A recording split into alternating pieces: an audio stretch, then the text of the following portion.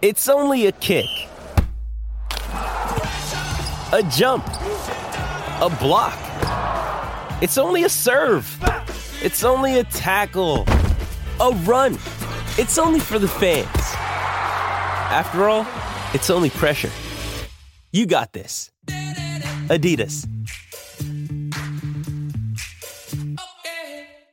Get into the cricket because it is the flavour of the month. It's the flavour of the day. It's such an important day for both sides, more so I think for New Zealand than England. England have won so many lately. It's been a while for New Zealand though, and they desperately do not want to lose this series at home, but the smart money at the moment says they are going to. And let's chat now with Ross Taylor, who's played a big part in a number of New Zealand Test victories away from home and at home. Good morning to you, Ross, and thanks for joining us. Morning, Scotty. Ross, yesterday, Kane went past your total record. You stood at 7,683. This is total Test runs. I noticed you sent him a nice message as well, so pretty much straight afterwards. What was your feeling when you went past Stephen Fleming? What did it mean to you?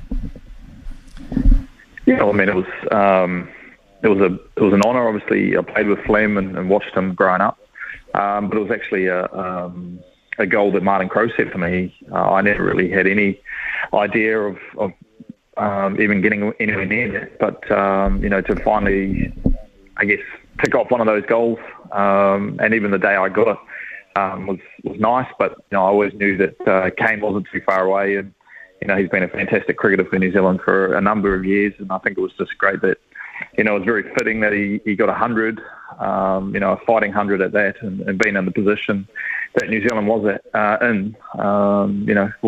He's got us out of a crap many a time, and I'm sure 8, 9, 10,000 runs are definitely on the cards in the years to come.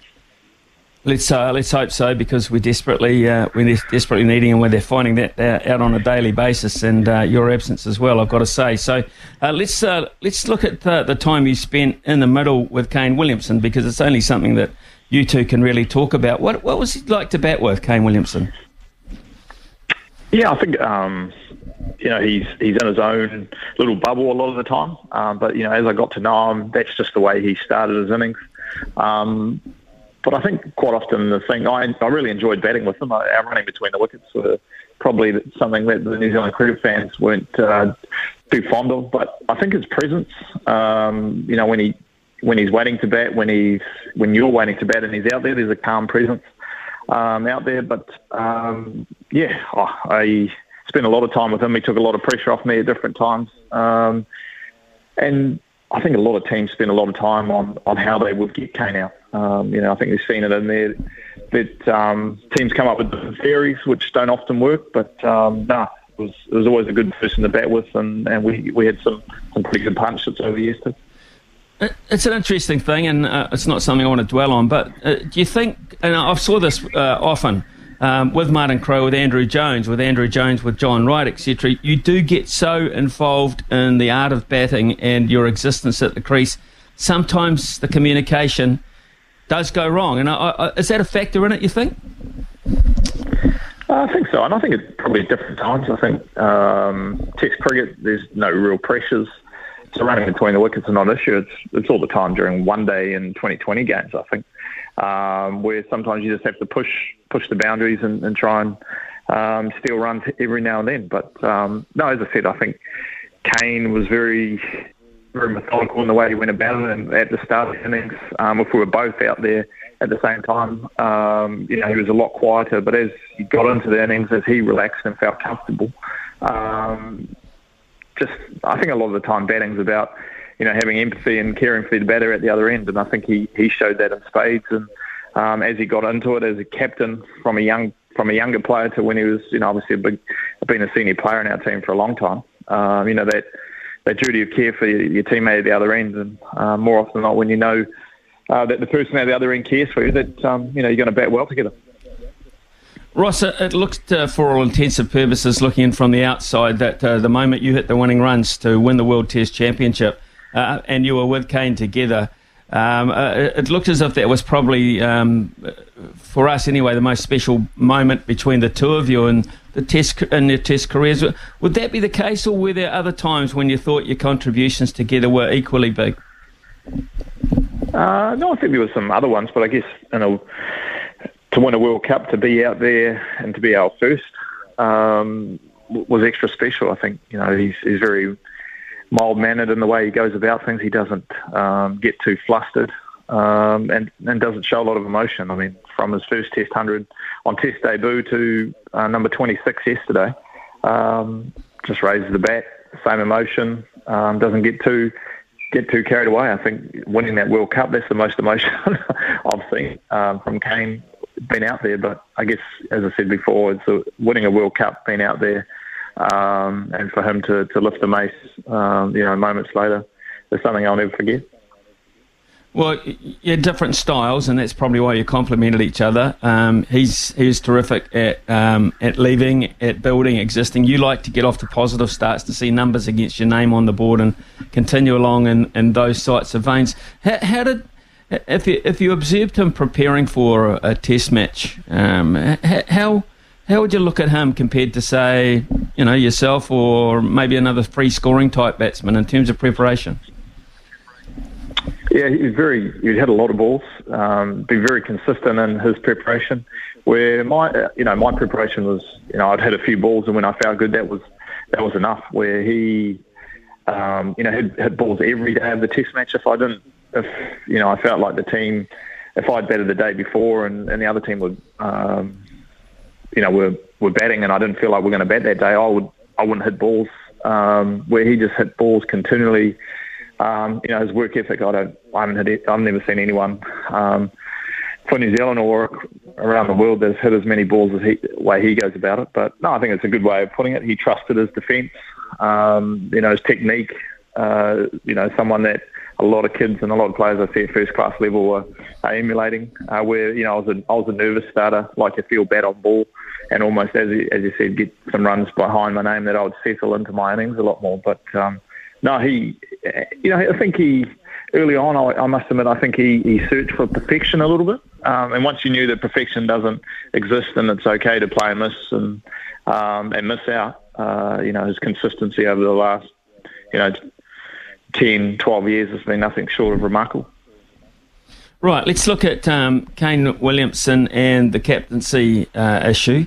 Were you surprised he gave up Test captaincy, or in fact did he give up Test captaincy? Well, I kind of thought looking on that perhaps he might have held on to that one, but that was the one that went. Were you surprised at that? Yeah, I was. I thought he would give up maybe the 2020 captaincy, but he plays an IPL captains over there, whether he felt like that was wanted to continue that, but captaining a Test team and captaining all three formats is a tough job, and he must have felt that was the one that he felt that he could give up and give him more energy into his batting. But it did surprise me. But I think the biggest thing with giving up the captaincy, and I'm sure he's felt, is you relinquishing the power, and I think it's taken him a few innings to get into it. But, I'm sure after this innings and the confidence he'll get from this, he will take that into this next series against Sri Lanka. Post-captaincy, averaging 69 at the moment, which tends to suggest something, although 57 as a captain's pretty respectable. Yeah, I think, you take the 200 and then obviously the 100 in this game. It goes a long way. I think it's more just the way he's been going about. A couple of times he's missed out. He doesn't miss out very often, but he has gone, 4 or 5 innings without scoring. It's never a problem. It's just a matter of when he's going to score it. But the mental side of the game is a big part, and I'm sure as he gets over it, or when he starts captaining the other white ball formats, that he'll find that balance. Ross, it's no secret. We've struggled to find a number 4 since you've gone. At the moment, we're using a mixture of Will Young and Henry Nicholls and maybe 1 or 2 others, but we haven't found it. What is about number 4? What do you feel about how did you approach 4 as opposed to say 3 or 5? I think you just got to adapt to the situation that's put in front of you. I'm not sure, all these players that we've tried there are fantastic players and have just missed out for various reasons. I mean, even, Henry Nicholls, he comes in at 4, he's missed out a few times, and then he goes back to his favourite position of 5 and starts looking a bit more comfortable. I mean, the way I went about it, it doesn't mean that it was successful for everything, but no one at the moment is nailing it down. I hope they just give whoever, Will Young missed out twice in this test match, but hopefully they just stick with them, give them a long run and see what they're made of. I think the way Daryl Mitchell has gone in his test career, I think he's proved a lot of people wrong. And, if Will Young, can't cement that spot, then I think you might have to give Daryl Mitchell a go. Right, okay, good thoughts. What about this test match? I understand you were at the Basin for a couple of... First of all, great to see great crowds. I mean, sellout crowds is amazing. It just shows you that people will come if you put it on. But we had a bad 10 to 15 minutes last night, which I won't say gifted England the test match, but it certainly gifted them back the advantage. What happened there? Yeah, I mean, first of all, on the crowds, anytime you have the Barmy Army, they're some of the most enjoyable test matches I played. Never a dull moment. And just how witty and by the end of it, all their songs. But yeah, I think obviously great captaincy from Stokes to bring on Brooke, and a bit of a strangle, but unlucky for Kane to be strangled down the leg side. But for me, I felt sorry for Blundell. I thought he batted fantastically well and deserved 100. Soft dismissal and Southey and Bracewell. Just those little moments, I think, momentum shifted. I'm sure they probably wouldn't have said it, but they were starting to get a bit worried there. I think scoring anything over 300 and then time being an issue, but losing 5 to 28 in that situation, as I said, not great for us. Setting them something in excess of 300 would have been tough, but I'm sure this England side would have still backed themselves. But we need some early wickets this morning. If not, I think this England and strong England batting lineup will probably get it just after just before or after the tea. Yeah, it looks as that unless we can strike with this new ball. I'll get onto that very shortly. But there was a couple of bad errors from my point of view. Some terrible running between the wickets that you don't expect at Test match level to that nature. But the shot from Tim Southey, and it just made me a little reminiscent, and it's equally bad when you're the captain. And you've got a guy who's been fighting for you down the order and doing a damn good job, actually, just by the by, Tom Blundell. Approaching yet another Test 100, you're trying to get into a situation of strength in the Test match. I know you can smash 70-odd in the first innings and hit a number of sixes, and that's all gung-ho, etc. But the situation was different this time round for me. No, definitely. And as you said, day 4, Leach has been starting to turn it, bowling around the wicket. It's always in the bowler's favour, but I think if we just hung in there for a little bit longer, trusted his defence, Bracewell, yeah, I'm not sure what happened. It didn't look good. And I saw it afterwards. You saw Southey and Bracewell go up to Blundell just before they went out there. They knew that they'd made a big mistake in the momentum shift in that. Would we have sent them out last night or be still batting this morning? But I'm sure they'll be ruining that. Just the favour was so much in the bowler's favour, and I think I'm sure both of them would be disappointed. Matt Henry couldn't really do much with that, and then with only one down, one wicket in hand, I guess Blundell thought that the only way he can get some runs is to go after the bowling and obviously perish. Yeah, it reminded me very much of a certain Marcus Craig in Perth, but we won't dwell on that. So let's look at this. Can we just look at another aspect? And a couple of people have texted me in about this, and it's one that I can't let go at the moment. I mean, I'm sorry, but we live in a professional age now, and everyone's a professional, and they have their price as such. I cannot understand if Trent Boult is available to play in one of these 2 Test matches, why we didn't have him. Look, he's got a price tag on his head. you pay the price. I think you pay the price. There's no precedent involved here apart from putting your best team on the park, surely. Yeah, yes and no. I think I would. Has anyone asked Bolte if he would have played? There's been no denial.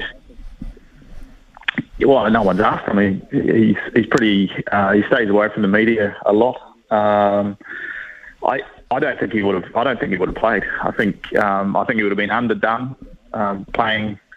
3